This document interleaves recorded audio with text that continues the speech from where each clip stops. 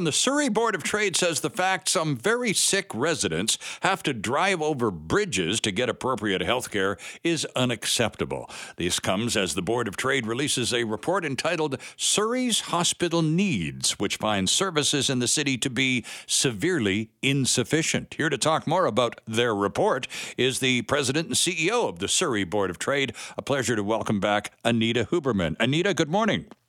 Good morning. Well, let's talk about the healthcare frustrations. We got a full plate here, Anita, and precious little time to get it all done because I want to talk about the policing situation and the tax increases, which are conveniently hand in glove. But let's talk about this health report that you just released, the Surrey's Hospital Needs. Talk to us about driving over bridges. What does that mean? It means that if you have a heart attack, a stroke, trauma, need specialty services for your child, you need to go to another hospital across the bridge in order to get served, to have that heart attack surgery, for example. And so what we're asking the BC government is to refocus their budget and their investments in Surrey to ensure that we have the workforce and the infrastructure to perform heart attack surgery, to perform trauma services that are needed, to increase our maternity and ER beds, given that we're still growing at an explosive 1,200 to 1,400 people a month. Yeah, let's talk a little bit about the bridge because, of course, I think we're talking in this case specifically when it comes to cardiac issues, we're talking about Royal Columbian across the Pattullo Bridge and just up the road in New Westminster. What about Surrey Memorial, Anita? Is that not supposed to be the regional big deal hospital for the city of Surrey? Absolutely it is, but there is no funding or focus for those types of conditions to be treated. And so I know even from personal experience, someone very close to me had a heart attack, assessed at Surrey Memorial, great care, great service, but they had to be put into an ambulance, be shipped to Royal Columbian, surgery performed. Imagine if you're stuck in traffic, that if there's snow, if there's a natural disaster, every single minute matters when you're being shipped from hospital to hospital, and it could lead to worse outcomes. Right. Let's talk a little bit about the what we know to be committed in terms of the provincial government. They're talking about the new hospital to be in the Cloverdale area. Is that going to be the kind of facility that will have the capability that Royal Columbian now does exclusively to be able to look after Surrey residents? No, it will not.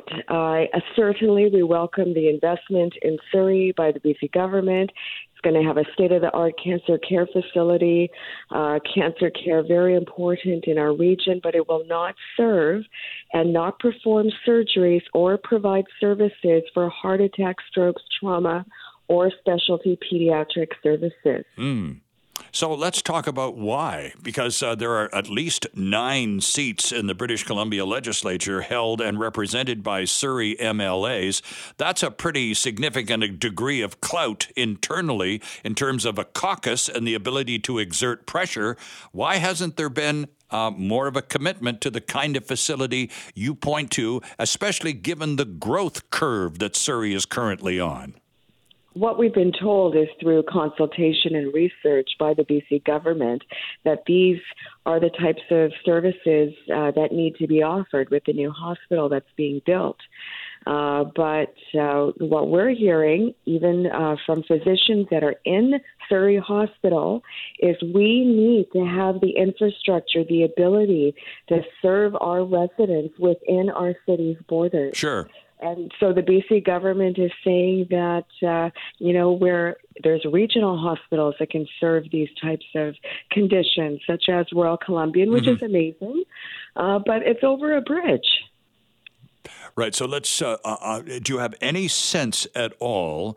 Because you in this report that you've just released, Surrey's Hospital Needs, you find them to be currently services to be severely insufficient. Have you had any reaction, by the way, from the provincial government at all with respect to the findings that you've released? Well, we heard Minister Dix say that, yes, the Surrey Board of Trade is correct. Yes, they've been left behind on healthcare investments. They're trying to fix that with the new build of the new hospital Right. in the Surrey area, and but really, apart from that, nothing else. We have set and asked for a meeting with the minister. We're waiting for a response. And, we just need to have a collaborative discussion to see, what is going to be the right healthcare investment for our workforce, for our economy right here in Surrey. Okay, I need to change gears because I only got a couple of minutes left, and I want to talk about the tax increase that was introduced last Saturday afternoon when no one was looking, or so they thought. And that, of course, is tied hand in glove to the policing situation. We heard Mike Farnworth, the minister responsible, say in the legislature the other day, Anita, this is likely going to go on till the spring, whenever that may be in terms of his calendar. This is going to go on for a while. We don't know what the costs are. The Surrey Police Service chief says we need to do an audit. We need some numbers on the table. Linda Annis has been on this program saying without the numbers, nobody knows what's going on. What's the Board of Trade take on the policing situation / tax increase? Well, either way, whatever the BC government decides, the burden of taxation is going to be on the business community.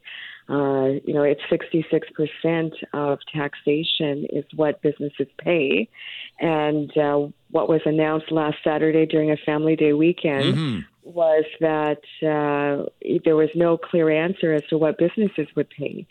Every industrial class is different. We have the greatest number of manufacturers in British Columbia. Some of them have faced, such as in the forestry sector, as high as 150% tax increase in the past 3 years each year. That's not sustainable to be in business. It's really hard to be an entrepreneur these days. Mm-hmm.